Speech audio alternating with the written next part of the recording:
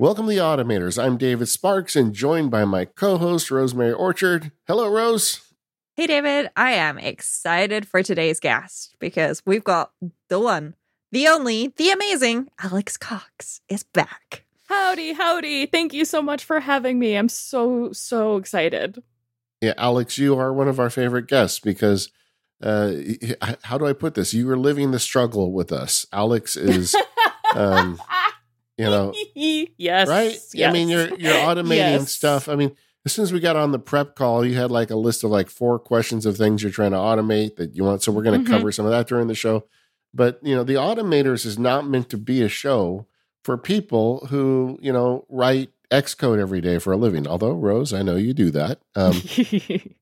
I mean, I don't usually use Xcode. I write PHP, which is difficult to do in Xcode. Well, but anyway. I stand corrected.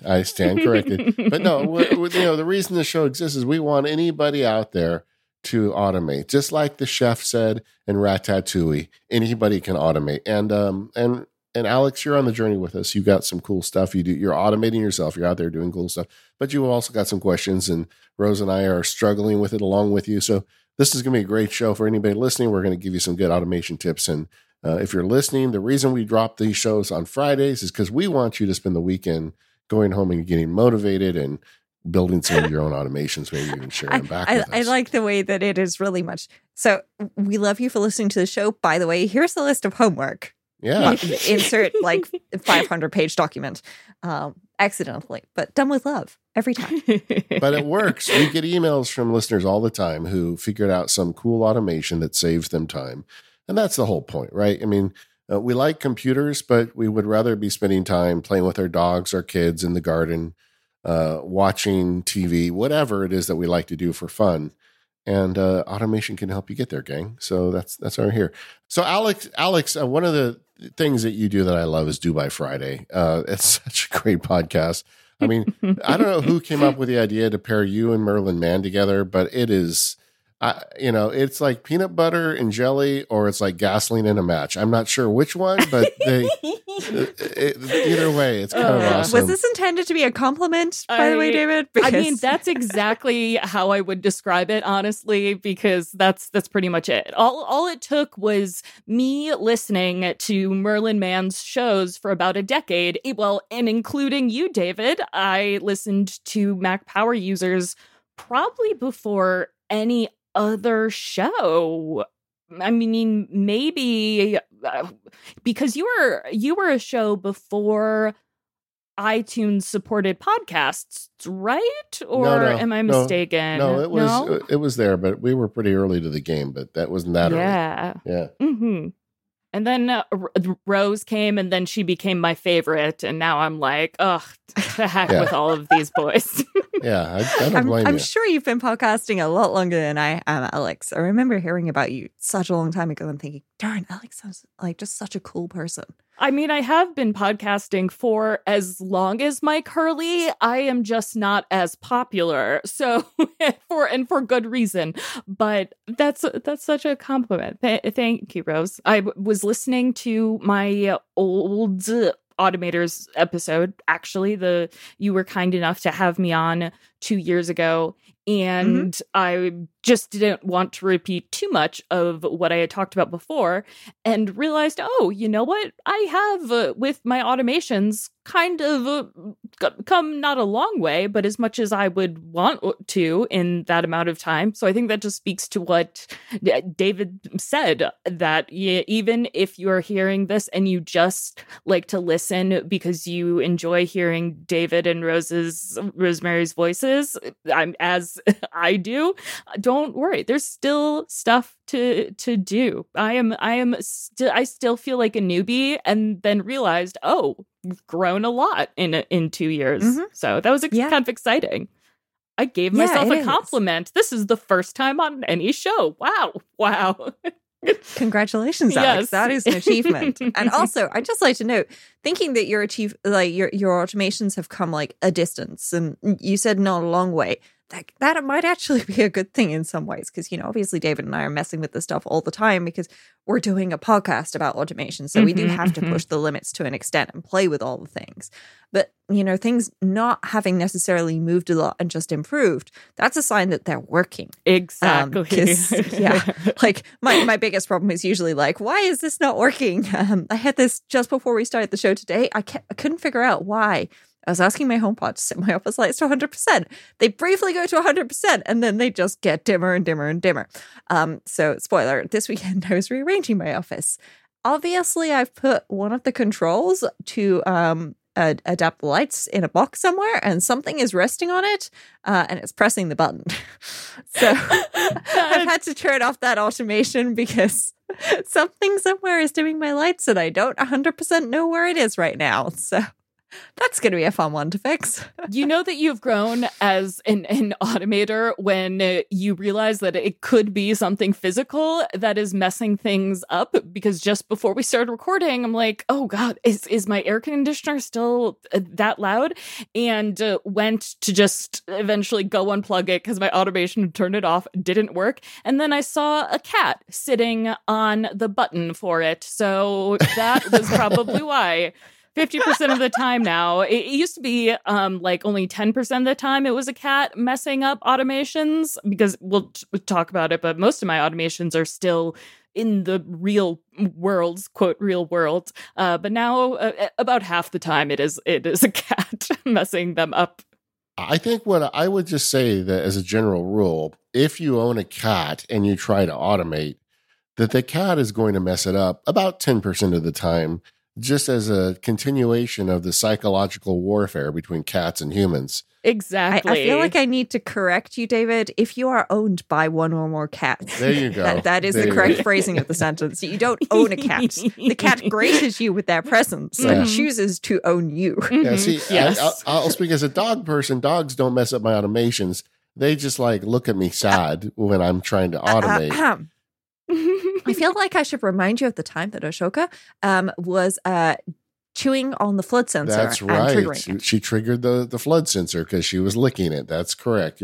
Guys, dogs are in goodness. Dogs are in on it too, guys. Well, if any pets own you and you have automation problems, you should look at them, sideways. 'Cause I really feel like they do like to mess with us a bit, and that's one way to do it. Oh, yeah, definitely. And if you have a partner and anything goes wrong with your automation, always blame the pet. Yes. Always blame the pet. Yep, It will buy you so much leeway. Yes. Definitely recommend that tactic. Unless the pet's literally out of the house at the time that something goes wrong and there is absolutely no way that they could possibly have peed somewhere or put something somewhere that they shouldn't have that could be causing the issue. But yeah, blame the pets. Even if you've got a budgie or something, they are creative creatures. You can blame a budgie. I'm sure of it. Listen, if it can fart, then it can break an automation. So if you're going to blame it. And everything but sloths can fart, apparently. So oh, wow. This is a discussion that came up at work the other week. Don't ask me how stand-up went that off the rails, but it did. This is what happens when the boss is out. If it's not a sloth, it can fart. I just had a little insight, though. I was thinking leak sensors actually could be quite useful when training dogs, right? I mean, if they... you could put a leak sensor in the crate or wherever the dog stays, and you would know when they peed. I never thought of it that way. Yeah, that is something I'm trying to set up for my brother who has just gotten a dog, actually. That is, I believe, a product that exists. And, motion sensors exist, but the dog knows, there's basically a little accident area, we call it. And the dog at least knows that if there's going to be an accident, he goes over there. So there's a little motion sensor that works with HomeKit. And then he's like, my brother's like, oh, all right, guess got to go home and deal with that. But it prepares You him. could go a level deeper. You could get an Akara leak sensor. They're about $15, but you'd have to also get an Akara hub, by the way. But if he got that, when it gets wet, he would get but the funny thing is the way it integrates with HomeKit is it goes off there is actually a leak. Everywhere. Like an alarm goes off, everybody in the house hears It it. comes through as a critical alert. It sings out on the HomePods. I'm using the word sing very generously here. It is loud. That is like the only problem with that, because also, especially if there are HomePods involved and like the dog hears it, then they're going to get like, I mean, this could be a good thing, right? The dog pees, then hears a sound and is like, oh no, I shouldn't have done that. But at the same time, you don't want the dog to be terrified of going to the toilet. So yeah. It's like red alert, Rover, let it flow. I love that. Yeah, that's something you may want to look into. The something we should mention along those lines, and at some point when we get to the next feedback show, I want to go into this deeper, Rose. But Aqara has done something cool, because there's all these features with the Aqara hardware, and Rose and I always have this asterisk. Well, Aqara cameras do this, or Aqara sensors do that, but they don't talk to HomeKit. Well, now they've got a way to share workflows from the Aqara app to HomeKit. Have you seen this, Rose? It's a nice feature they've added recently with a software update. I don't want to get into it today because I need to do a little more prep on it. But if you've got Aqara sensors and you want to get some of those additional features into HomeKit, it's actually easier now than it used to be. So. Yeah, I've seen that, and I've also seen that SwitchBot appears to be doing something very similar as well with their Matcha-based hub. So that's definitely something that we should look into, because I've had some questions come in about that recently. Oh, that's so cool! I look forward to that show. Yeah, Alex, you got to find Aqara in your life if you're doing a home automation. It's just so great. But you had said earlier, I'm not going to let you get away with this. You said that you had grown as an automator. Tell us a little bit about that. What are the automations and platforms that you have found yourself gravitating to in the last 2 years?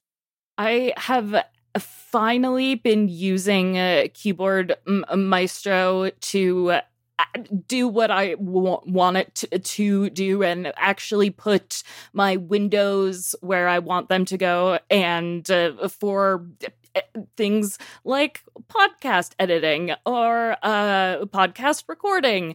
Just setting that up was really intimidating, but between the two of you and Jason Snell, I think I've finally gotten it to work. And that has been phenomenal, because I absolutely adore iOS. It is my main, and I talked about this on the last show, iOS is basically my main operating system. Secondary to that is macOS. And like a lot of people, actually Jason Snell wrote about this on Six Colors a couple days ago. Like a lot of folks, I tried to make my iPad a primary traveling computer for a very long time, and really enjoyed being able to have just that really kind of stark focus with one or two apps, and in sometimes barely working focus modes.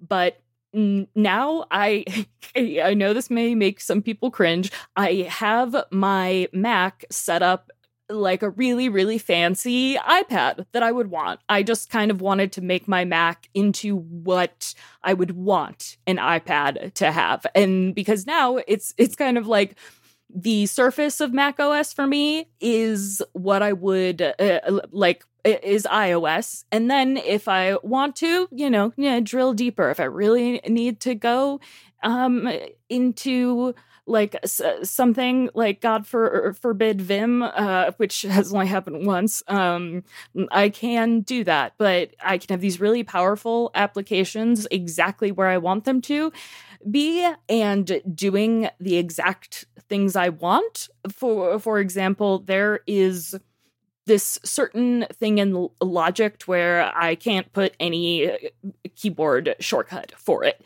It's not meant to be used that often, because Logic is an application for musicians, not podcasters. And a lot of us struggle with that.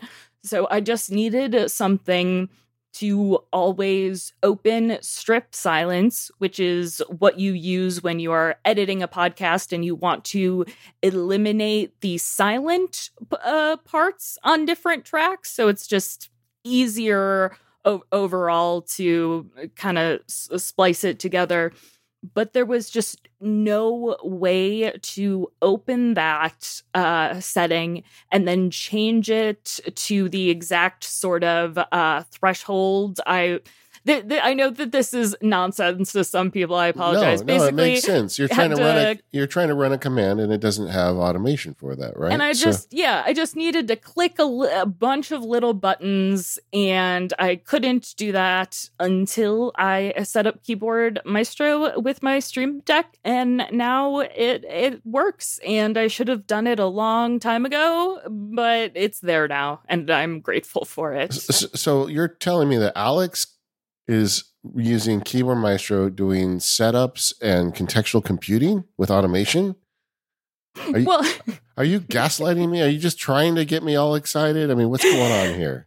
I mean, I heard the magic focus modes in there as well, David. So yes, I mean, it's like a trifecta. I mean, I wanted to sort of save it for the show, but I know how much you like contextual. Both of us really like contextual computing, and that's why I have my Mac set up like this, because there's just too much cognitive load for me or there isn't too much technically, but I think of my brain as a computer, and I want to use as little RAM as possible on things that don't need it, so that I can use the rest of the RAM for things I can't automate, like thinking up silly ideas or doing stuff with my family or friends. So. And obviously, that is what automating is all about. And with and it's not just on my computer. I mentioned a little bit before about how most of my automations are also like physically based, and I'm still using shortcuts with NFC tags to run pretty much everything in my apartment. I've got little stickers set up by my desk, in my kitchen, in my living room, both where I sit for like couch, like TV time, and a place for reading.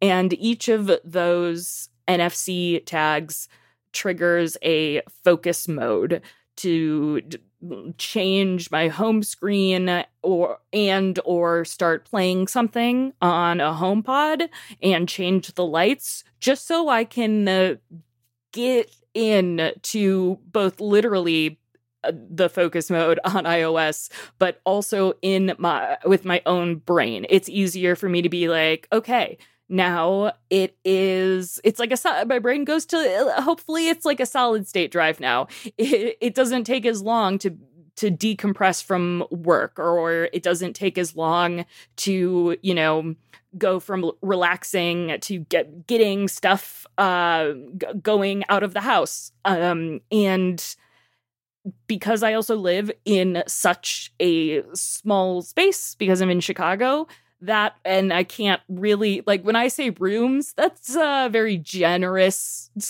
noun, I suppose. It's more like vague areas. Mm-hmm. So to define that, I kind of do it by lights and those different contexts. And I haven't gotten to the point where I only work on certain projects in certain places, but I'm kind of almost there, because, blue versus green versus purple lights really makes my brain function in different ways. And I love that. I know it's not for everybody. This episode of Automators is brought to you by ExpressVPN. Watching Netflix without using ExpressVPN is like playing your favorite game and not using all the power-ups. Why limit yourself when there's so much more fun to be had? Netflix actually has thousands of shows across different countries, but without a VPN, you only get access to a limited selection based on your location. With ExpressVPN, you can unblock those shows by amending where it thinks you're located, and it works on other streaming services too. That means that I can watch The Office US on Canadian Netflix, or even Lord of the Rings on Turkish Netflix, with just one click by opening the app, choosing the country I want Netflix to think I'm in, and refreshing. There are so many reasons to use ExpressVPN. It has blazing fast speeds. You can stream in HD with zero buffering. It's compatible with all your devices, phones, laptops, media consoles, smart TVs, and more. Plus, they have servers in 94 different countries, so you can gain access to thousands of new shows. And it works with other services like BBC iPlayer, YouTube, and many more. You can start paying full price for streaming services and getting only access to a fraction of their content. Get your money's worth at expressvpn.com/automators. Don't forget to use the link at expressvpn.com/automators to get those extra 3 months of ExpressVPN for free. Our thanks to ExpressVPN for their support of this show and all of Relay FM. All right. Before the break, you were talking about your brain getting upgraded to an SSD. I have the opposite problem. I've come to acknowledge that my brain is more on the basic abacus level of compute, and the automation and all this stuff I do is ways to help me make an abacus do more than it should. So we're that's the thing. You're adding more rows and more beads. Yeah, exactly. Before I was on, like a iBook sort of thing, and then hopefully I kind of went to a power book, and now with Silicon Max and my M2, my brain is at the hard drive levels that each of those had, and the RAM amount, or at least I hope anyway. There's a Latin saying, "Materium superabat opus," which means the basically the collection is greater than the parts.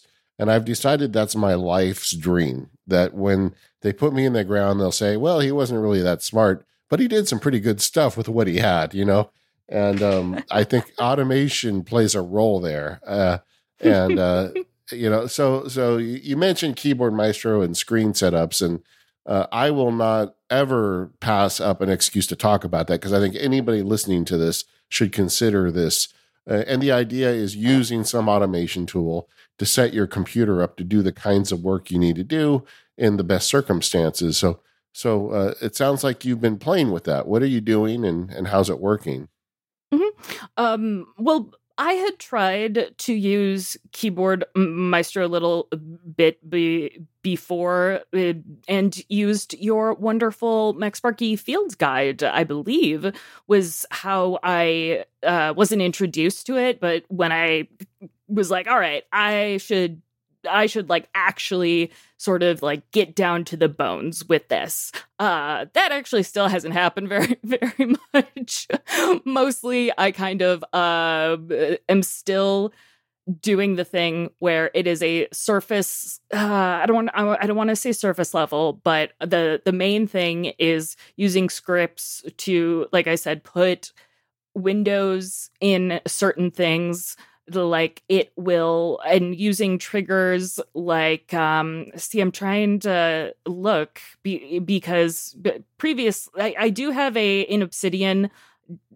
Also, David, this is a thing that we both do. It's called Cox OS, and just kind of all of my, it's like all of my, it's all my like medication stuff, all of like the there's also a section for like everything that runs in my apartment for if a guest needs to come over. And I probably should have that with Keyboard Maestro too. It's like my own little README to reset stuff up when it breaks.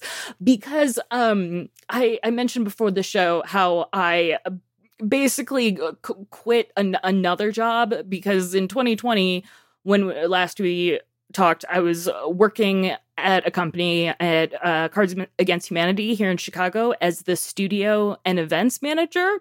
But then in 2020, this thing happened where people really didn't want to be confined into a studio place. Like having 8 people there, not the best. Also, running big events in an office when that office no longer exists, not really a thing. So all of my automations based around that went out the window. And then I started doing freelance work with consulting on events, also consulting on just setting up a workflow for your really, if someone had a really small team, I would set them up.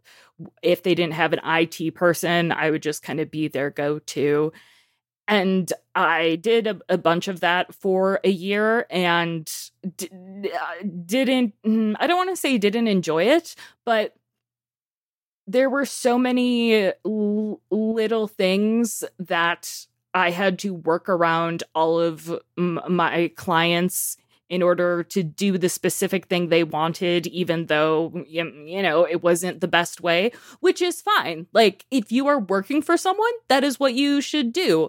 But they should also pay you. And and sometimes, when you're freelancing, people just disappear. And that was something that I had never experienced until that's no fun. So, and I'm like, you know what? All of my automations, all of the things that make me incredibly fast at working, if I am just doing things for myself, aka just podcasting, none of this would break.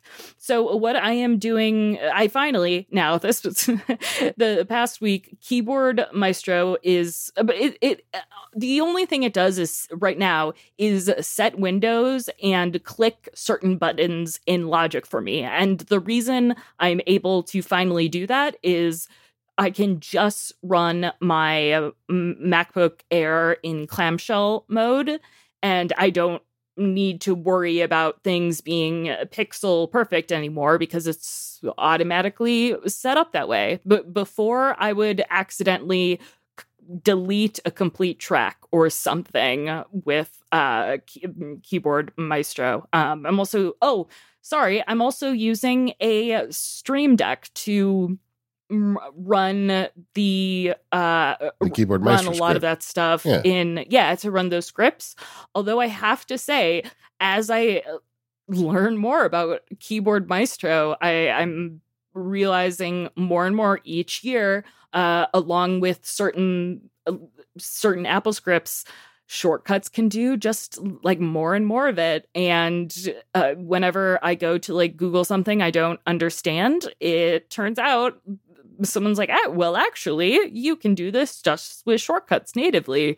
And so that is very exciting. But for the tiny little pixel perfect things, a Keyboard Maestro is absolutely magic. I think their icon, there's their icon, has a little a little magic wand. Do you have a favorite thing, David, for Sure. Keyboard Maestro? Like, what do you think I should be doing with Keyboard Maestro to even expand my musical automation palette with that specifically? All right. So setups, the idea of setting your screen up to do your edits or whatever it is, work project you want to do. You have done the first building block, and that's setting windows, because I feel like for most people, that's the biggest part. Like, you sit down at your computer and Safari is open to Amazon, but you need to write the report, edit the podcast, whatever it is you do to pay for your shoes. What if you could hit a magical button and Amazon went away and the editing software came up and the windows were just the way you like them, so you can feel like you're in the space to do the work? Keyboard Maestro is fine for that. But the thing is, it's additive. As you build that, now you've got it. So you can duplicate that and say, well, now what about when I want to do email? Well, you go and you change the name of the apps. It doesn't open Logic. It opens your mail app, and it maybe sets it a little differently. But once you start building these, they become super easy to make additional ones, and then it's just a question of deciding, well, how much do you want it to do? Now, historically, I always did them in Keyboard Maestro, but somebody in the MacSparky Labs challenged me to do them in shortcuts. And honestly, I can do it in shortcuts just as easily, because shortcuts has got powerful enough. And the window management piece of it was always the tricky part, because shortcuts window management can't hold a candle to Keyboard Maestro. But what shortcuts can do is run an Apple script. And there's an app called Moom, M-O-O-M. I'm going to give you a Labs video where I explain it. Moom has Apple script support. So you can set up the windows exactly as you want with Moom.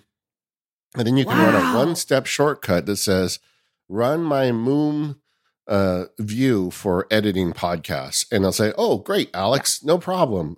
Here's Logic, here's your text edit, here's your notes, here's your whatever," and it just does it for you. So you can set up very complex windows out of shortcuts. And what shortcuts gives you is the ability to do things like, "Oh, you want me to set your focus mode to editing? Sure, I'll do that too. Do you want me to run a timer in the timing app? Yeah, I got you covered. Do you want me to play the white noise app in the background?" So shortcuts does some things that Keyboard Maestro doesn't. And so then people are saying, "Well, should I switch them all to shortcuts?" I'm like, no, not necessarily. If you like it in Keyboard Maestro, just keep doing it, because now Keyboard Maestro can run shortcuts actions. So if you want to stick with Keyboard Maestro, then just run the Keyboard Maestro action to run the shortcut to set the focus mode. So we live in this, I keep calling it this golden age of Mac automation, because suddenly we've got these rich tools like shortcuts and Keyboard Maestro and Hazel, and all these things are like at their peak, and they all talk to each other. So whichever one you want to run. I'm going to fight you on that, David. I don't think we are living in a golden age of Mac automation.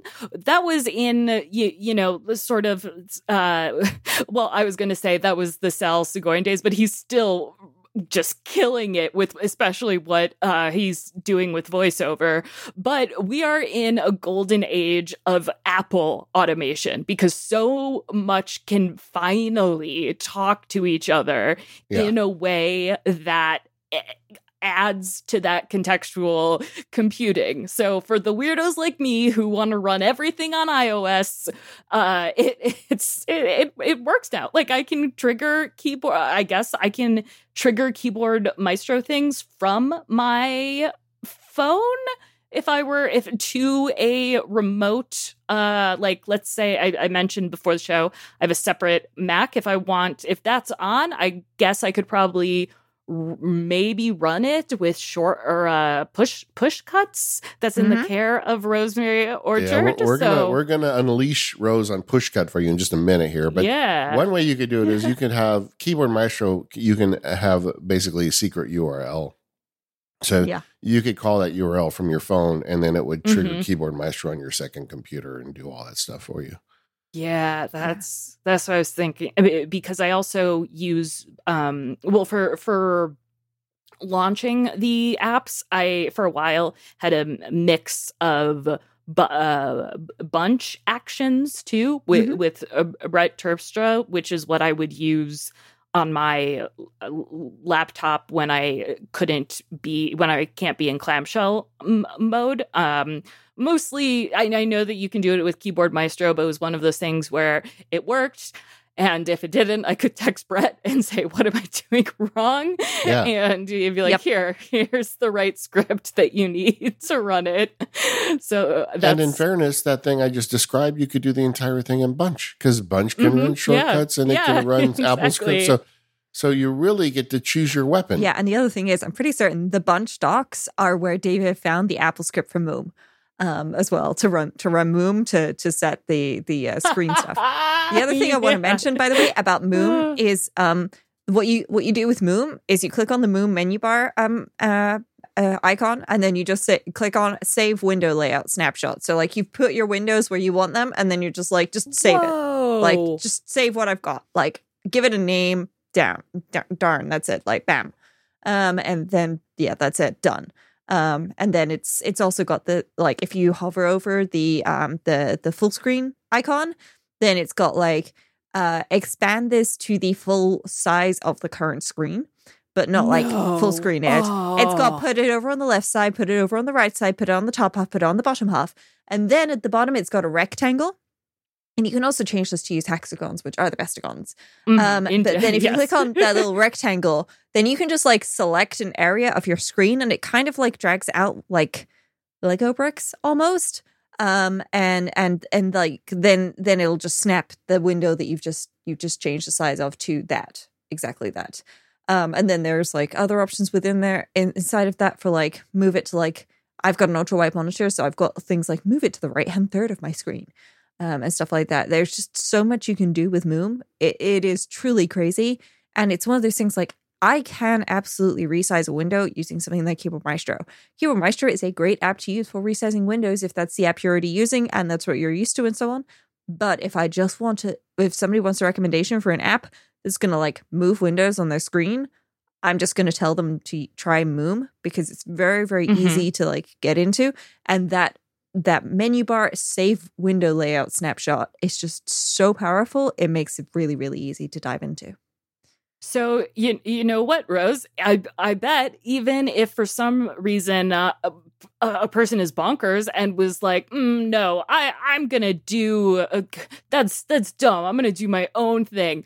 I don't know, but I just went to the App Store for Moom, and guess what? There's an app store that's clean up your windows, and what they suggest is Moom and a couple other tools. And basically they teach you how to do this in the basically, it's not an ad, but, little app featurette, which is another reason that I am excited about, Apple just showing off what's essentially an automation, and it's even more accessible. That's wild. I am so stoked about that. Well, I'm very Magnet excited. is another one they mentioned there, and Better Snap Tool, which is built into Better Touch Tool. If you've got that, there's a whole bunch of different options for this stuff. I personally just like Moom. It works really, really well for me. It's silly easy to use, I'm gonna say. Like, it took me a little while to figure out, like, how do I calculate 1/3 of my screen? And I was like, it doesn't matter exactly how I calculate it. I just need to get it about right, and then I can always adjust this over time. But yeah, there's a bunch of options. I found that story, by the way, from the App Store, and I'll put a link in the show notes. And from what I remember, that link, even if you don't have a Mac, should open on iOS as well, so that you can have a look at that. I have always been curious about the like what would happen with window management on the Mac when let's say a theoretical headset would come out. I'm like, okay, Apple's going to care a lot about window management eventually. And obviously, Stage Manager is what that was. But I'm so glad to see they are embracing the use of third-party apps still. And that also makes me excited for the possibilities for Vision OS eventually. Which I know is later down on the document. Y'all are so organized with this. I mean, I mentioned this to you when we were talking pre-show, Alex. Like, our show outline is more of a sort of rough guideline of here's a couple of markers. Let's try and hit them at some point. But it's like one of those adventure runs where it's like your aim is to hit all the markers and then go to the finish line. But there's no order required. Quests, though, so that you need to do. It's fine if we end up with too many side quests, we'll just get you back in a couple of months and continue talking about all this. I mean, just one last point on Moom, though, is people do write me and say, well, this other one does this or that. And, but I just find it really hard to not recommend Moom because the combination, it has so many window management features built in. And then the ease of saving a setup windows like Rose was talking about, and then the ease of triggering it via Apple script. It's just such a killer combination. I just don't know how you not use that. And Rose is right. Like setting it up in Keyboard Maestro, as much as I'm a fan of Keyboard Maestro, it is a thing where you have to set a percentage or you have to set a pixel location. But what if you change your screen display or whatever? And Moom just kind of solves that for you. And then you can drop it into any automation platform. You can put it in, you can put it in Bunch. You can put it in Shortcuts. You can use it in Keyboard Maestro. It doesn't matter. And it just gives you. And then the big point I want to make before we move on is you've started it. You've got, even if you just have one, you're like 75% of the journey just by getting one, because now it gets super easy. And then you're going to find yourself saying, oh, what about when I want to, do ad recording, or what about when I want to set up a new client project, or whatever it is that you need to do next. No client projects, David. No client. I know. As I said the words, I almost sucked them back in. I know you don't want to do that, but somebody listening might. And the point is, whatever it is that you want to do next, once you've built the structure, You duplicate it, you change a few things, and then you've got it, And then the last piece of these setups is having an easy way to trigger them. And you had said that you were doing it with a Stream Deck, which is great. Like Keyboard Maestro, you set up a button, run a Keyboard Maestro script. You can do the same thing with shortcuts or bunch. But making triggers on a Stream Deck is great. If you're using Keyboard Maestro, a conflict palette can work. There's a lot of different ways, but as you start getting into this, you should think about, well, how do I want to trigger these, and what's the easiest way for me to jump between them? Yeah, I didn't even mention Alfred and Raycast, which I also both use. Raycast is awesome, and it runs shortcuts right out of the box. Yeah. Oh, so cool. Yeah, before we move on from Moom, I do just want to mention that Moom also has built-in triggers because, of course, we love automation apps.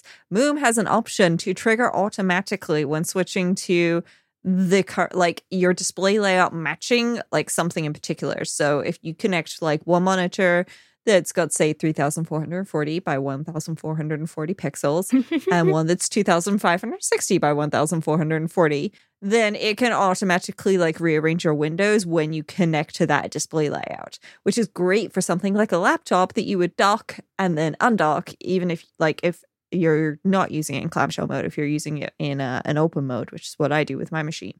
And it's just so nice that it can just be like, hey, I can tell that you have done this. I'm just going to rearrange your windows for you because that's what you told me to do. And it's got keyboard shortcuts and stuff built in as well that you can set up for each of your rearrangements. So yeah, it's really good. This episode of The Automators is brought to you by Text Expander, your shortcut to efficient, consistent communications. Get 20% off. Just go to textexpander.com/automators. When you work in a small team, every moment counts. You don't want to be wasting your time finding video conferencing details to send to a new client, or you don't want to track down the same FAQs from the company website. These are the kinds of things you want at your fingertips so you can get your work done faster, and that's why you need Text Expander. With Text Expander, you can access what you type the most with just a few keystrokes. Gang, if you're automators, this is the best place to start. Allowing you to work faster and eliminate repetition, Text Expander lets you focus on what matters most to you. Text Expander's powerful shortcuts and abbreviations streamline your team's work. All you have to do is type a short abbreviation, and Text Expander does the rest for you. You just build and collect your most commonly used phrases, messages, URLs, and more right within Text Expander. Then create your chosen abbreviation, and they'll be with you wherever you type. You can even customize the snippets by having them automatically add in dates, fill in the blank fields, timestamps, and more. This will make sure that you still keep the personality in the communication you send. Text Expander is available on any device you use across any app you use on Mac, Windows, Chrome, and iOS. I use the heck out of Text Expander. Just this week, I released a new field guide, the Obsidian Field Guide. I would not be able to get through this week without Text Expander because there's so many email questions. There's so many special links I need to send. I do all of that in Text Expander. It just makes everything so much easier. Every year, I look at the estimates of time saved in Text Expander, and I literally save days of my life every year. This is simple and powerful automation. You're an automator. You should check it out. If repetitive typing is getting you down and you need Text Expander, check out Text Expander today at textexpander.com/automators, and you can get 20% off your first year. That's textexpander.com/automators to say goodbye to repetitive typing. And our thanks to Text Expander for all of their support of the Automators. So, Alex, you teased us. NFC tags. You said you've got NFC tags everywhere. You've got stickers. I've got like NFC like plastic chips and card type chips that I've put in a bunch of places because I've like stuck them to like my vitamin box and so on, so that when I take my vitamins, I can like tap my phone on it and be like, I've taken my vitamins. Now I don't need to think about it because Shortcuts magically goes off and does the work. You mentioned like there's focus modes involved here. There's background noise. What happens when your phone scans an NFC tag? What do they look like? Are they just like white or black stickers? Have you got like pretty patterns on them? What's going on with these? Vitamins. Okay, vitamins for the Americans. I'm sorry. Well, back when I was in Actually, I was going to say the biggest struggle I have had with NFC tags is finding some that don't break. I guess the best luck I've had is with the SwitchBot stickers, and those are on Amazon. They're a bit more expensive than the stickers that you can buy, like $60, for $3. There's like 80 of these little stickers. But what I use, I guess they're almost like cardstock a little bit. And they used to be very colorful. When I had each of my contexts or focus modes, like they are based around a certain color. Let's just say my spouse thought they were a bit garish, so now they are all white, and my muscle memory and having them long enough, I don't really need them labeled. But every morning when I am in my bathroom, I just slap my phone on the mirror, and that triggers my wake up NFC. I know that you can run an automatic shortcut to or automate something directly in shortcuts to turn on your lights, turn on the music, and do the alarm, all of that stuff. But my problem was I would talk to the Apple lady and then fall back to sleep, even though all of the lights would be on and music was on. So that's why I have a sticker. Like after my alarm goes off, I need to tap that phone to the NFC tag to it turns all of the lights from this garish wake up color. And I do all of this with hue lights and shortcuts with HomeKit. I know that some people don't like hue, but it's just always worked for me, and they have simple physical switches as well, and that's one thing my spouse does like, so they don't need to use the NFCs to control the lights. But that will, in the morning, it starts my toothbrush timer, and turns the lights on, turns my music on, and sets a timer for all that for 30 minutes. All of that shuts down very abruptly. The music stops. The lights in my apartment turn blue, so that it's like, okay, it is work mode. And when I say blue, I mean like the one that like mimics sunlight theoretically. Oh yeah, like that cold white blue. Yeah, it's not the most pleasant thing, but it's just to be like, okay, now is the time to if you've been messing around, like you only need 30 minutes to get ready, change things. So if for some reason I need to go in and stop an automation, that just mucks everything up. So in order to not get into the muck, it motivates me to get up and do those things. And it migrates perfectly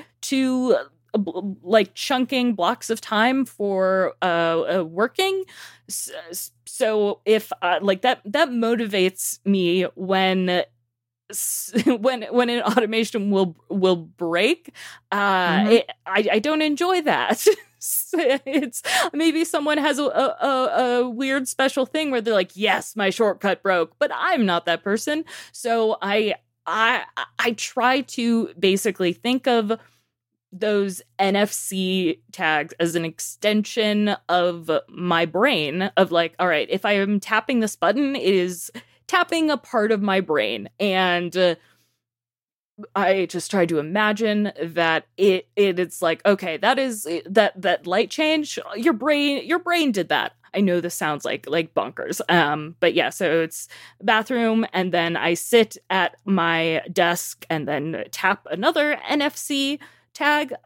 This is a question I think I will be able to answer this question myself, but if I can, since I run shortcuts via an NFC tag, would I be able to run that? Would I be able to trigger that shortcut and it also talks to my Mac and arranges it in a certain way? Oh my gosh, I'm so happy. Yeah. And in theory, I could just hit a button on my Stream Deck. That's what I do now to set everything up to run a like first thing in the morning is my whatever I want to do least.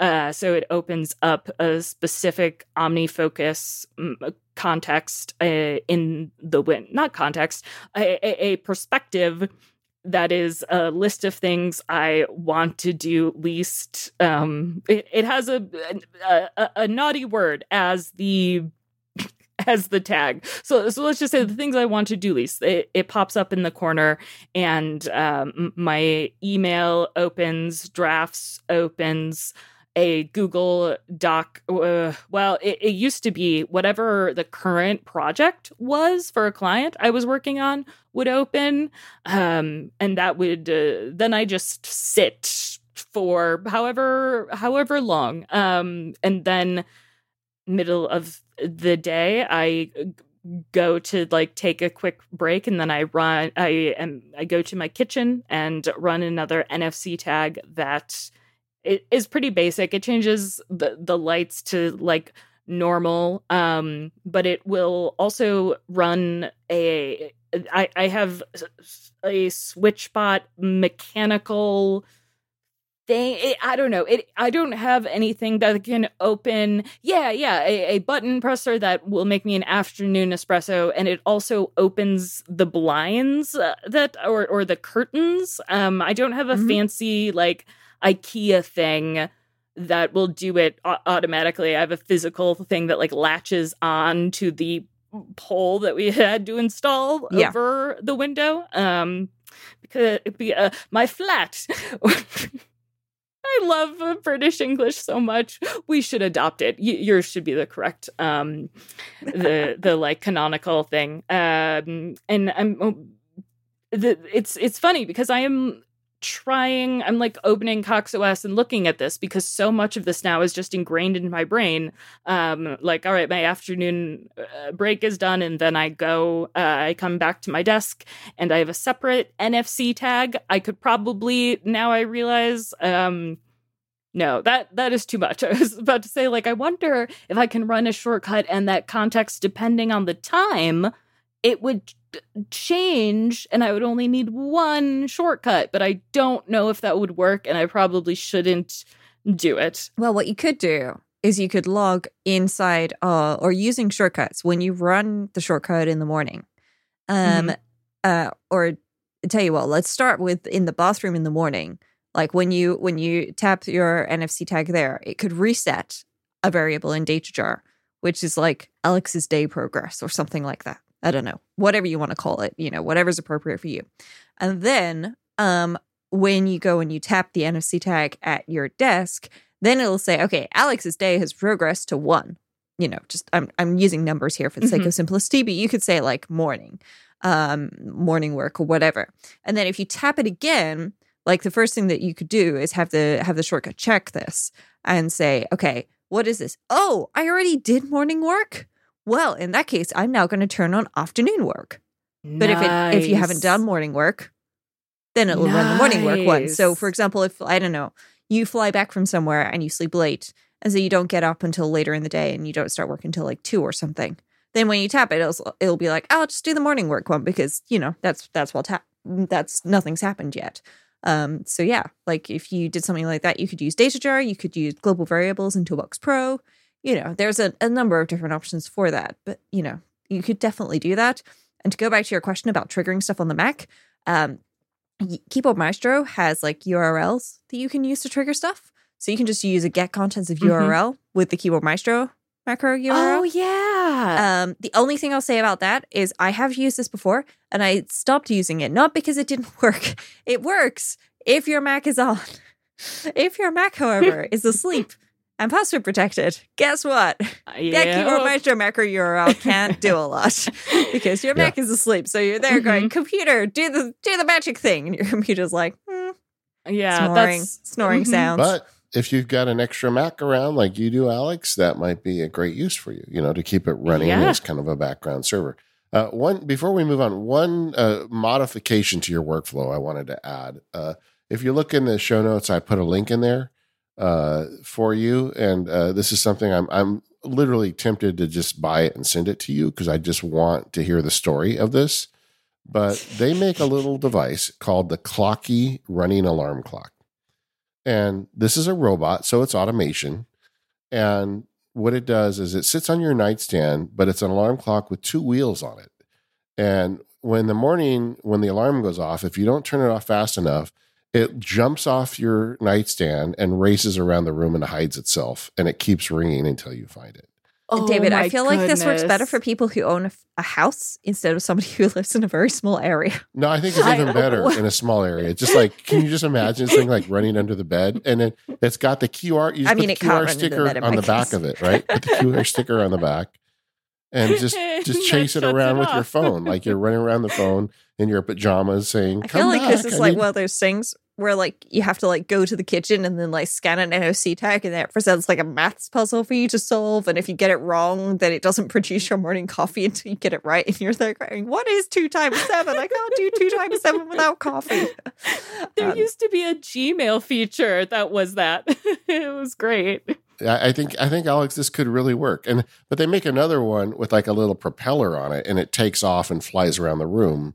And then the alarm won't stop ringing until you retrieve the propeller and return it to the clock. So that's another option. Are you serious? Yes. I had a little doll as a kid where it would go into like a thing and you pull like a cord on it and like the doll would like spin out and like fly off somewhere and you'd be forever chasing it over the garden. It reminds me of that.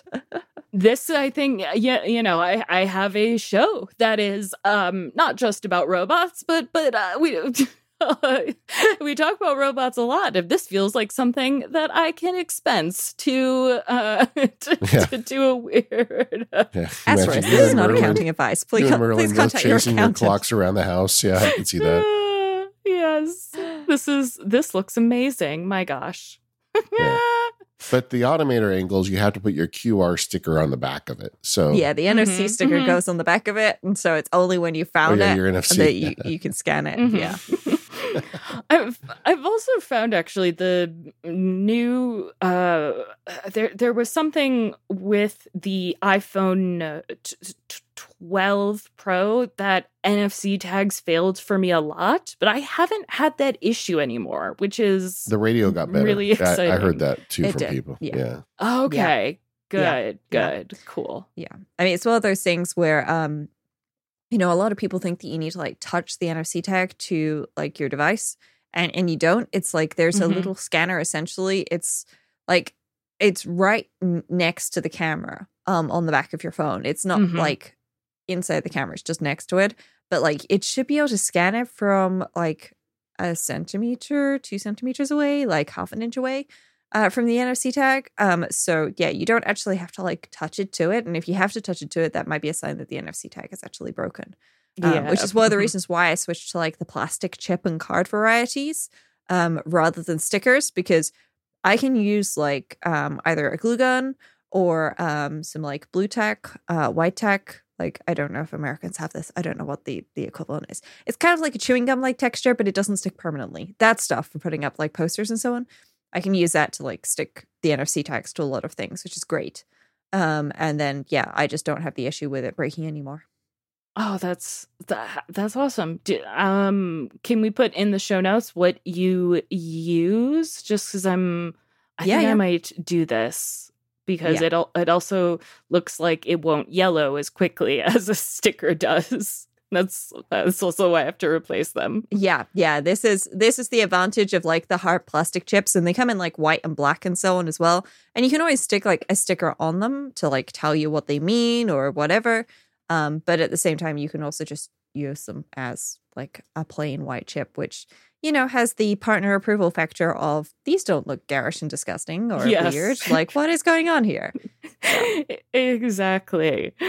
And I should also mention that all of these, of course, trigger time tracking shortcuts that are via Timery, the amazing app that I think everyone uses. But if you aren't using Timery, you should. It is probably my most important, like, quote, productivity app other than OmniFocus, and that's just a huge thing. I always have a timer running just to make sure that I'm on track, because if at the end of the week I look at my report and I haven't done what I set out to do, it makes me sad. And sometimes what I set out to do is literally just play video games. Next to my Switch, there's also a little little NFC tag. Sure.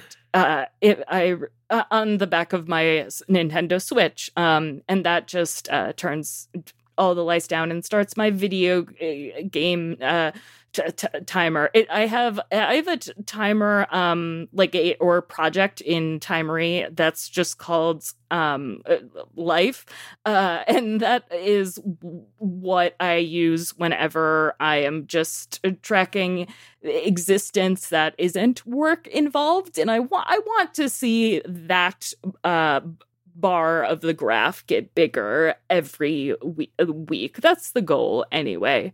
Isn't it shocking to you, though, to see that data? Because you have like this perception of how you're spending your time, and then you look at it and you're like, and the actual numbers are so far different than what you think you're spending your time on. I'm always shocked by that.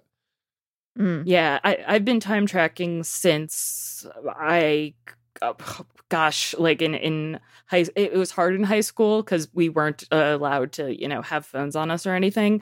Yeah. But it really also just makes it easier to find out where your time is being spent in ways that are like, I'm not even talking like, oh, I was too quote unquote lazy. No, I'm like, oh, I spent a long time on this project and I don't really enjoy it, and there's not really any benefits from it. So let's make that report a lot smaller. I only want to see a little bit of email and administrative time, not that being a giant thing. This isn't due by Friday. This is automator. Sorry.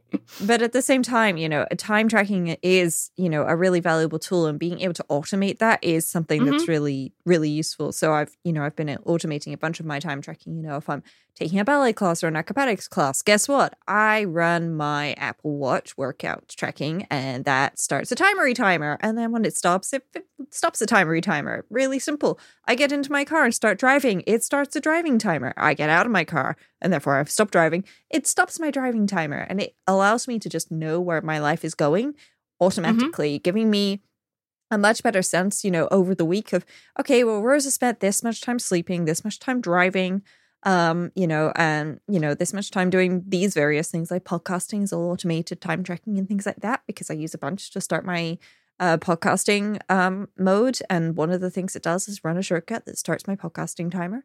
And so I can then look back at my week.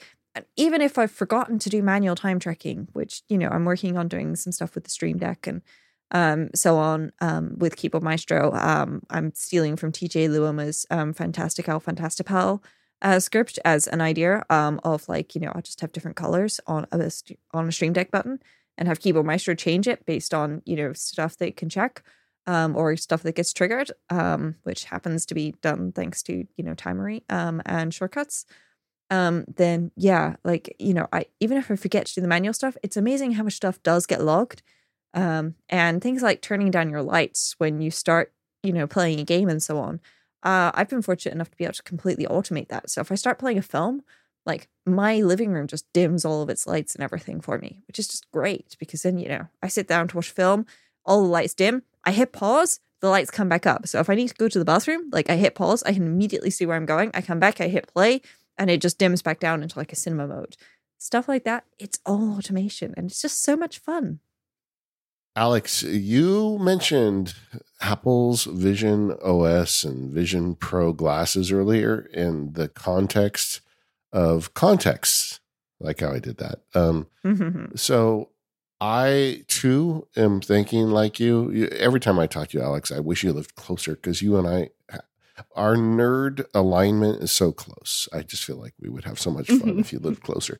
But either way, what are you thinking about? It's with almost the Vision like OS? I've been listening to you for a decade, and it's sort of influenced the way I think. Yeah, but you always influence me every time we talk. You have such good ideas. Yeah. When Vision OS was announced, I mean, I think I'm more excited for a new operating system than I am the actual headset. If everyone should subscribe to my podcast and pay me so I can get a Vision Pro. No, but as I talk about, all of these contexts throughout my apartment, again, they are contexts more importantly for my brain. And I am so excited that it's going to become the like images or not images, but like my sight lines are going to literally be able to, be contextually triggered by like a tap of my thumb to my forefinger or whatever. That is the dream. Putting on a headset and then having all of this in front of me, like having oh god, I bet you guys too are just imagining pulling shortcut blocks in the air. That's so exciting to me. Because I know folks are very worried about it taking you out of the real world, and sure, it's very early days, but it's also I think about getting the unimportant stuff out of the way. It's going to make it even easier switching contexts with Vision OS. Yeah. We saw at WWDC this year, I think we saw more entertainment things than productivity and work stuff, because that's, what gets normal people, for lack of a better term, excited. Yeah. And I mean, with Vision OS, already it's going to, have shortcuts. That's correct, right? They did announce that you'll be able to trigger shortcuts on it, because I don't remember 100% it being announced, but I do know that, iPad apps can run on Vision OS. Yeah, so kind of like you can run an iPad app on a Mac, like the developer has to make sure it's compiled for it and check a checkbox. It's not going to be perfect if they just go, yeah, sure, I'll just check the box. Let's go for this. But it should work. So my understanding is, shortcuts is there on, or will be there on Vision OS. Mm-hmm. And if Final Cut Pro is going to run on Vision OS, I feel like most things should be able to, as a digital button should be easy to press. Yeah. But I like with the the way that the iPad has Stage Manager and iOS has different focus modes. I want that in front of my face. Like I want reminders of what I should or could be doing without having to do something that I don't know. It's difficult to explain, because so much of it is really it's so different for everyone, their needs, but also their abilities. My biggest, I think, gripe with all of Apple's OSs is how much the accessibility settings are buried within settings, because, you know, all of us nerds can go off about the UI of every sort of system preferences UI in it's just a mess everywhere. I know it's difficult, but accessibility, it's definitely changing, but for the longest time, it's not that it was stigmatized, but it really wasn't talked about at WWDC, and people, I don't think, were just using it to its full potential. Mm-hmm. But now that, you know, it's so baked in with shortcuts and stuff like that, I know that for me at least, having things on Vision OS and like, you know, using voice control and something with Vision OS and having my hands be free to do whatever is going to be huge, because it's just that little. I just get a little bit of RAM back. Like if I have something in literally in the corner of my vision, it can be helpful. There's this app called One Thing, and it literally just sits in your menu bar and does one thing. And that's always what I am working on is that one thing. And it's in my menu bar and I can always see it. I think with Vision OS, sure, it's always in your vision, and it's like, your work can be everywhere with you. And it's like, no. I want it to be like, yes, this is always here with me. And I can, you know, being able to physically automate something, there's something about it that gets me excited about the future of automation and the future of accessibility, because, you know, a lot of my shortcuts do end up having accessibility actions, whether it's, you know, my nighttime one changes the text to be bigger on my iPad so I can read it. I mentioned before the show how I like to change my AirPods settings when I am out and about, because it makes it easier to hear folks. I use my iPhone sometimes to magnify things that if I can't, you know, read something. Like, you don't have to be, you know, quote unquote, like disabled. To use accessibility is for everyone. And hopefully people have heard this a million times, but I'm really excited to see what Vision OS does with accessibility, and not even just like site-wise, but whatever, like just different ways to use your hands. I was very much like, there's not going to be a controller for the Vision Pro. Like, there's no way. No, Apple has been literal hands-on since the iPhone. Like, no, future is, you know, air pokies. And I think being able to blink and move all of my windows, that's what I'm thinking about, I guess. Like, blinking and completely changing context. Not blinking, but or like blink 3 times and then suddenly you're in entertainment mode and all of your lights have changed. That's almost like it's like, you can think of that as the Wizard of Oz teleporting. Shoes. Yeah. And it's still hard for me to, I mean, I'm mumbly and stumbly and all the time, but even more so when I'm thinking and talking about Vision OS, since it's so new. There's so much imagination to be had.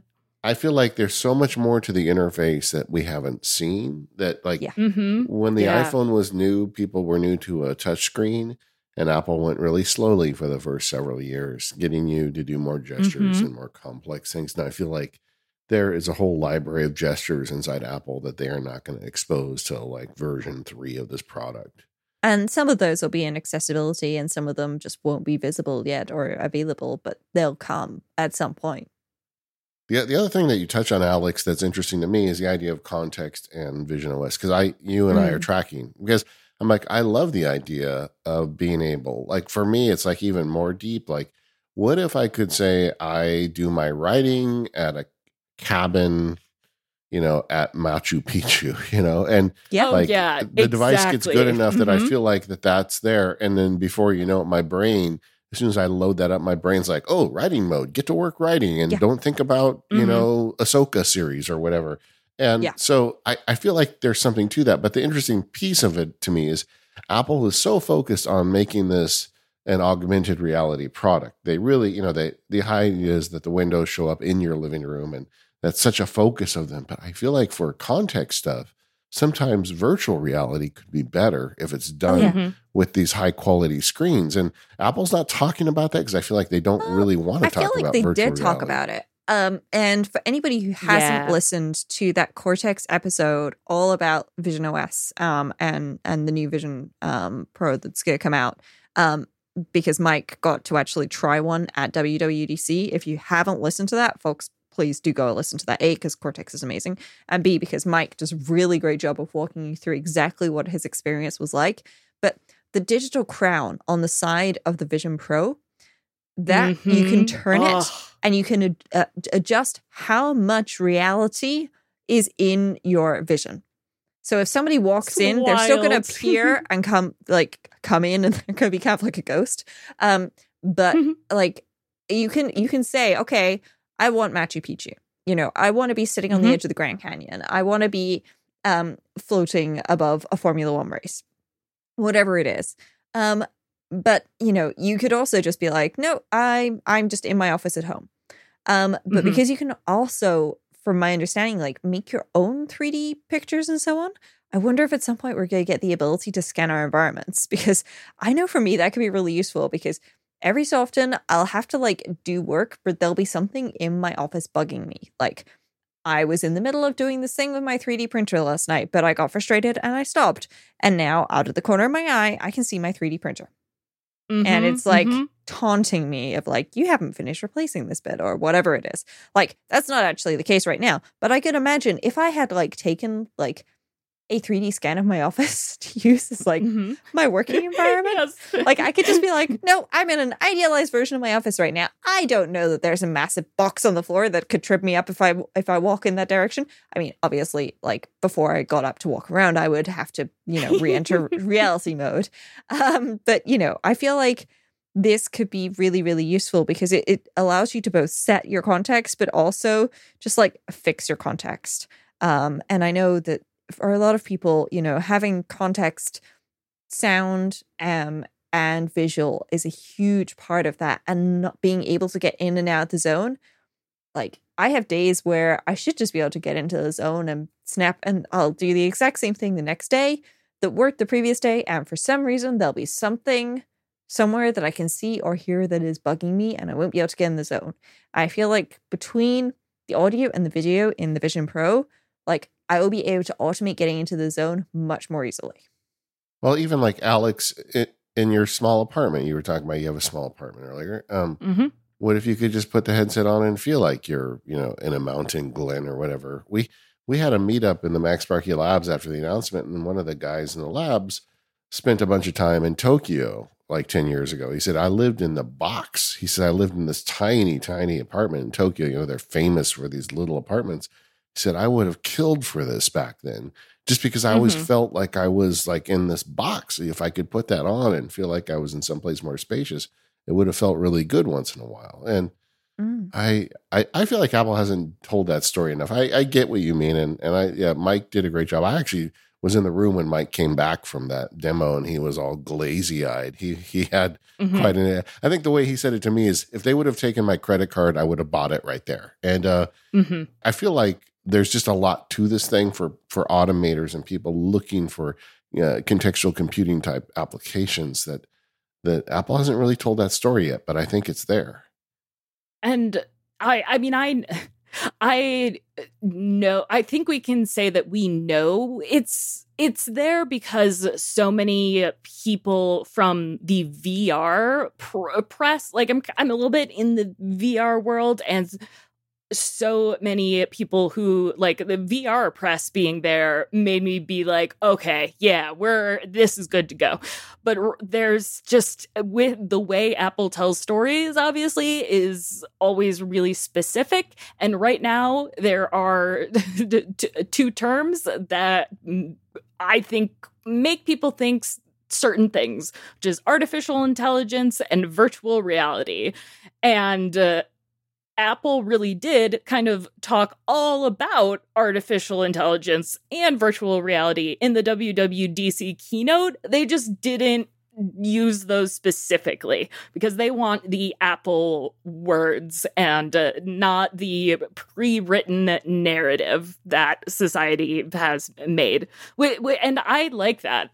Apple's afraid of the word artificial intelligence. They don't want to get on that train. But they're doing it. Yeah.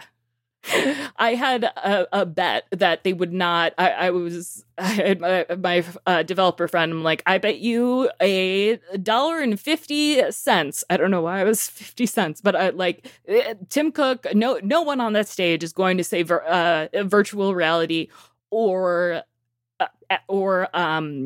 artificial intelligence. They'll say machine learning. They will say they're going to say spatial computing. And I was so happy. That was part of the bet. I'm like, yes, they did it. They used spatial computing instead of AR. Or they did say AR, but Rose, like you said, I kind of want like omnifocus perspectives, literally like perspectives, so that I can just turn my head and then, let's say you don't want to see that 3D printer, but in my VR headset, sometimes I watch Netflix. I also have an NFC tag on my on my Quest. I will sometimes just watch Netflix in the Oculus Quest because MetaQuest. Because that context switch is just better for my brain, even though the quality, it's not 4K. It looks kind of crappy. But now with the Vision Pro, oh my gosh. And, to snap back into reality when someone walks into the room is, this might be too far, but what if you could set automations to be triggered for specific people? That was once that person, if someone is wearing another Vision Pro, or they have, we know this thing can talk to iPhones and stuff already. All of these chips can talk to one another, like the AirTags, all of this stuff. All of the world of spatial computing is so ripe for automation that I want the David Sparks, Rosemary Orchards, the Timery Joes of the world. David Smith. I am so excited for not just Apple's story, but of the developers I know and trust, their story of what spatial computing can be, and our own. There's still those. Sorry, by our own, I mean people like me who aren't necessarily developers, but build and use shortcuts. How there was those rumors that there's going to be a way to build apps with Siri, and what I think the rumor, probably what that might be, is that we can build more apps with shortcuts and just say them into the air, build a shortcut just with just with voice control, which gets better. Oh God, voice. I've been using voice control since my first Mac, just because it feels futury and cool. But just doing that with your voice and being able to sort of build your own story of what you want in spatial computing excites me a lot, because just like with humans in software, diversity and system settings is better, I think. All right, so let's go there for a minute. Let's get a little hypothetical. And so we're going to have to make some assumptions because none of us have this yet. But what is your automation story? Let's say, Rose, you've got one of the things strapped on your head. How do you want to automate it to help you? What do you want to do with it? I think it really depends on the context. Like, for example, if I'm packing for a trip, like I want like the current like a subset of things that I'm packing to be like a kind of little post-it note that's like sitting in like the corner of my field of view. Not obscuring stuff, but like it's there. And then when I look at it, it like zooms in and pops up and is like, okay, you need like these 3 things left. Because the number of times that I get distracted while walking around the house looking for something while I'm packing is way too big. And, you know, it would be a similar thing going shopping. I'm not sure I would wear it to go to like the grocery store, but at the same time, you never know. It could be really useful if when you're looking at like the shelf in the grocery store, it could be like highlighting the things that you need. And then you look at it and it's like, by the way, here's the macro information on this. Like, this is really full of sugar, but this one right next to it that you know tastes pretty much the same, way better for you. Okay, I'll buy the one that's better for me. You know, that would be really nice. So you want an AI bot that like is like your mother that's just gonna say, "Are you sure?" I don't you want it to be those like my Cocoa mother, Puffs? but I want like a personal assistant out of it, basically. Like the thing that's reminding me, like, hey, you got distracted from this, but this is what you're supposed to be doing. Or like, you know, just the thing that can understand that, you know, I'm currently, you know, I'm watching the show, but I'm like half watching the show because like I'm actually thinking about this problem. So it won't like let the show get too big and take over the screen. It will like, you know, keep it in a smaller corner. And you know, at the end of the show, like the episode, it won't autoplay the next episode or something because, you know, I was kind of on lunch break and, you know, just thinking about, you know, what should I be doing next and how do I solve this problem, etc. So yeah, like I feel like that's where I want to start. And then from there, you know, things like Swift Playgrounds. Wait, that's where you want to start? You want a robot like, built? Oh, no, yeah, but like, no, this is, Rose, I am totally there. Like, obviously, with it's going to take a while and things like that. But like, I feel like having like an OmniFocus perspective in the corner of my field of view. And like Ken's already like building that stuff. Exactly. Like so exciting. Omni Group have already got their apps. Like they've got their apps run on Vision OS, or like they've set them up and tested them. Like I don't know if they've got their hands on a piece of hardware yet and actually been to a lab and tried stuff out. I would be surprised if they hadn't had that opportunity. But you know, I feel like that, you know, Omni Group and so on. And similarly, drafts, I'm going to need that. I'm going to need drafts. Like, obviously, I'm going to need drafts. But I feel like widgets on top of my life would be a really good place to start. Like widgets and interactivity. Yeah. And guess what? Widgets are becoming interactive with iOS 17. So that's the thing. Yeah, it seems like it is coming together, doesn't it? Yeah. Day 1 beta this year because of the interactive widgets. I've just been... living the best life. Losing my mind with, yes, it's amazing. Yeah, it is so good. But then on top of that, you know, like when we get to something like Swift Playgrounds is already on the iPad, right? And Shortcuts is on the iPad. So both of these apps should theoretically exist on Vision OS because any iPad app can exist on Vision OS. Now, Mac apps don't exist on Vision OS. So something like Xcode we wouldn't have, but you can share like, you know, a Mac screen into Vision OS. So you could still have something like Xcode. But imagine being able to like write your own mini apps in Swift Playgrounds and with shortcuts on Vision OS and just run them. Like, and then you get really creative because I feel like I know that Swift Playgrounds has got limitations. I know a lot of people have done some really cool stuff with it and written stuff with it and then, you know, turned it into an app on the App Store. But I feel like bringing that into shortcuts, like Vision OS is kind of the place to do it because it's this whole cool new thing. And at the moment, I can write a script and run a script on another machine from shortcuts. I say another machine, like Mac OS shortcuts has support for command line scripts, Apple scripts, etc. But iOS just doesn't have that. The closest it's got is being able to run JavaScript on a page, on like a web page, which is a bookmarklet, essentially. But it would be really cool if you could integrate Swift Playground stuff with shortcuts, and then you could just automate all the things. Because Swift is a really powerful language. So I feel like you can pretty much do anything when you've got those two. So maybe Vision OS will be the thing that brings them together. I think that I hope pretty so. quickly, instead of iOS, Vision OS is going to be my main operating system because of what you've just said. I mean, and on top of that, I think that this hardware that is so different, there are going to be people who have a different set of skills and a different way of thinking that will be building things that we've literally never seen, and that other software developers may literally have never thought of before, just because all of our brains are different.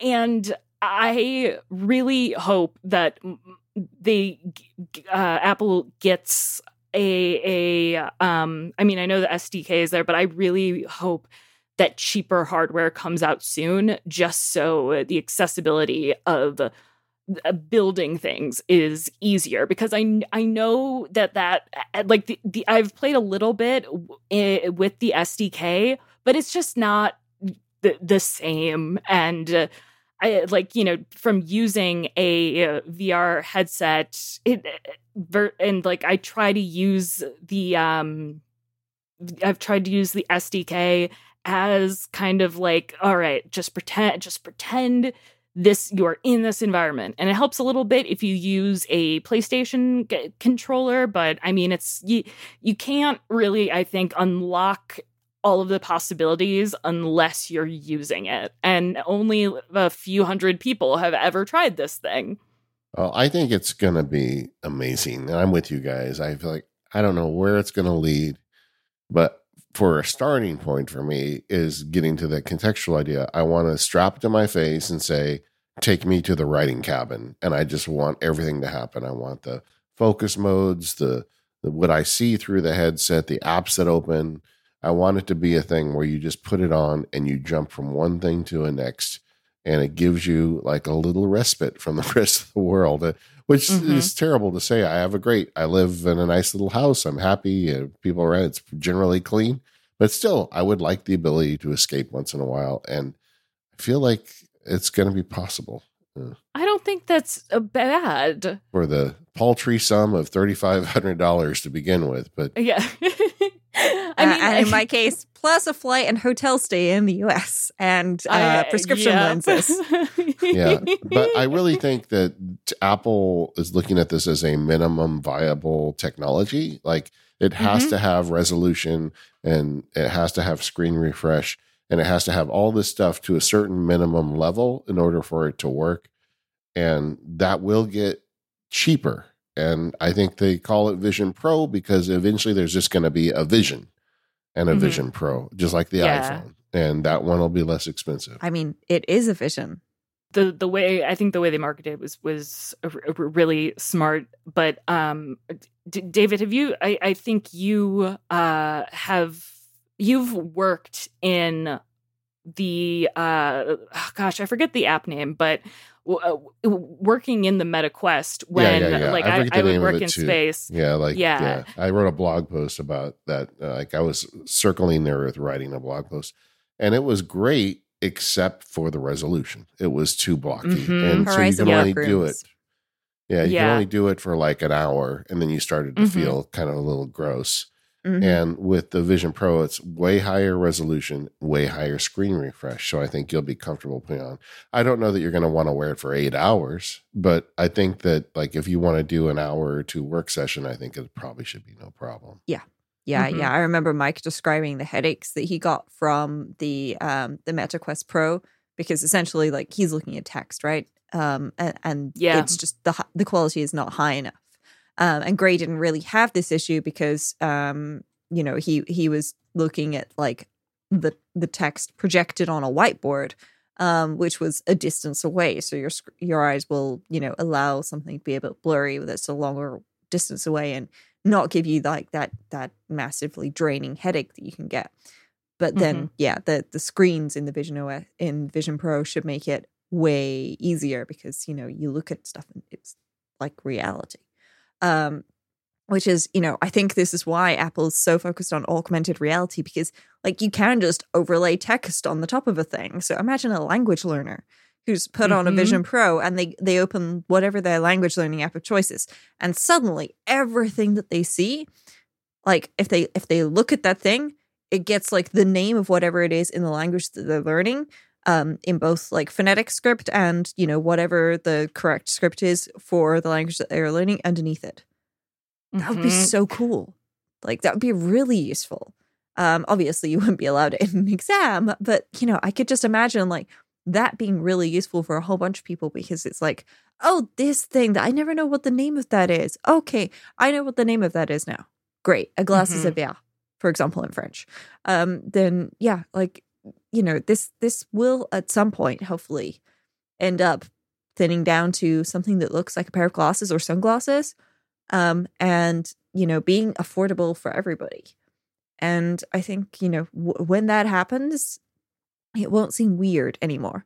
Like, I would not wear a Vision Pro to the supermarket to buy groceries, just to be clear. Not yet. Part of me would be like, I would love to if there was like an app that could like tell me the calorie information and help me like be like, oh, you're in the fruit section. Here's the fruit and vegetable section from your grocery list. These are the things that you need. You're leaving the fruit and vegetable section, but you did not buy bananas. Go back and pick up bananas. But when I was at WWC, I talked to a guy who went over to Cafe Max for lunch and said 2 people walked in wearing the headset, got their lunch and left without ever taking them off. I mean, it will be. I mean, I feel like on Apple campus, it's a bit more normal than, the grocery store in my town of 40,000 people here in the UK. I mean, everyone in my office mocked me for having my AirPods in all the time. And then it was like barely 6 months later, everyone had them in. And I like on the Vision Pro that you can see when someone is looking at you, and you know that. I wish almost there was a signal on the AirPods somehow, like a little light for folks to know, like, no, I'm listening to you. But the clarity from the AirPods and the automation I have to make it just the world more listenable, like I just wish that was a thing. Again, another like context switch. Well, you know what we need to do? Once this thing gets released and we all get our hands on them and we start automating, we got to have you back, Alex. And you got to tell us what you're automating. This is all I think about, honestly. Like, I have a new show just based around, like, well, augmented reality and stuff in general, but I just think this is going to I don't want to say make people better. That makes it sound like people are bad.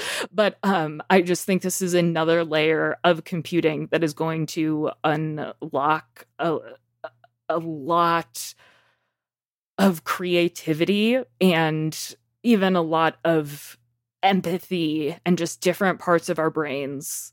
The bicycle for the mind thing. Yeah. This is like a little electric scooter for your mind. I'm stoked. My abacus needs as much help as it can get. Yeah. And especially with the eyes on the front, Alex, you're saying about the the idea of the indicator light for the AirPods. I feel like the eyes on the front will really help people understand what that, like, no, I am looking at you.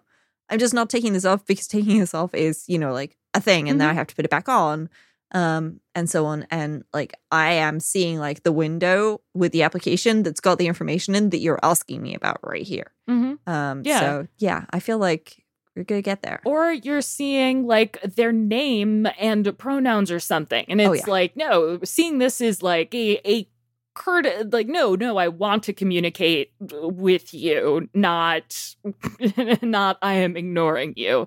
And you both mentioned, obviously, when the hardware gets smaller and easier, we'll get to that point. But I do think this is going to connect people more than isolate them. It's a really strong belief I've had for a while, and Apple, by presenting it in this way and only releasing it when the tech was ready, that it wouldn't turn people off, like when you're wearing a VR headset, it makes you sick or whatever.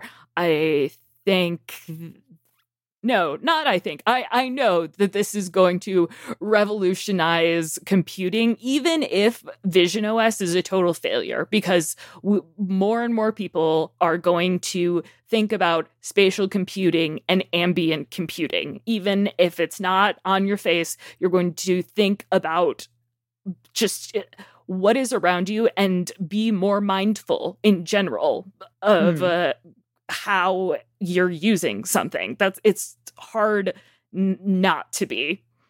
Yeah. And I don't even want to open the can of worms about the 3D video, but it's the holodeck. I mean, you really are when this thing really goes mainstream, you'll be able to look at your loved one on the other side of the world and it'll feel like they're in the room with you. And that's amazing. Either way, Alex, where do people go to find out more of the stuff you're making? You can go to alexcox.me, or I would ask, this is coming out in 2 weeks, right? Yeah. Did you say? Give or take. Go to haptic.show if you like talking about theoretical computing and AR and VR and all of that stuff. I think you might enjoy it. If you have made it this far. I'm signing up. I can't wait. All right. We are the Automators Podcast. You can find us at relay.fm/automators. I should mention as well, we'll put a link in for Do By Friday, Alex's other popular podcast. And Roboism, of course. Oh, of course. Yeah. All the great shows are at alexcox.me. Great. And so we'll put that in there. We have a forum at talk.automators.fm. If you have automation questions, there's a lot of smart people there. You can go check it out. We want to thank our sponsors today, and that is our friends over at ExpressVPN and Text Expander. And we'll see you next time. Goodbye, folks.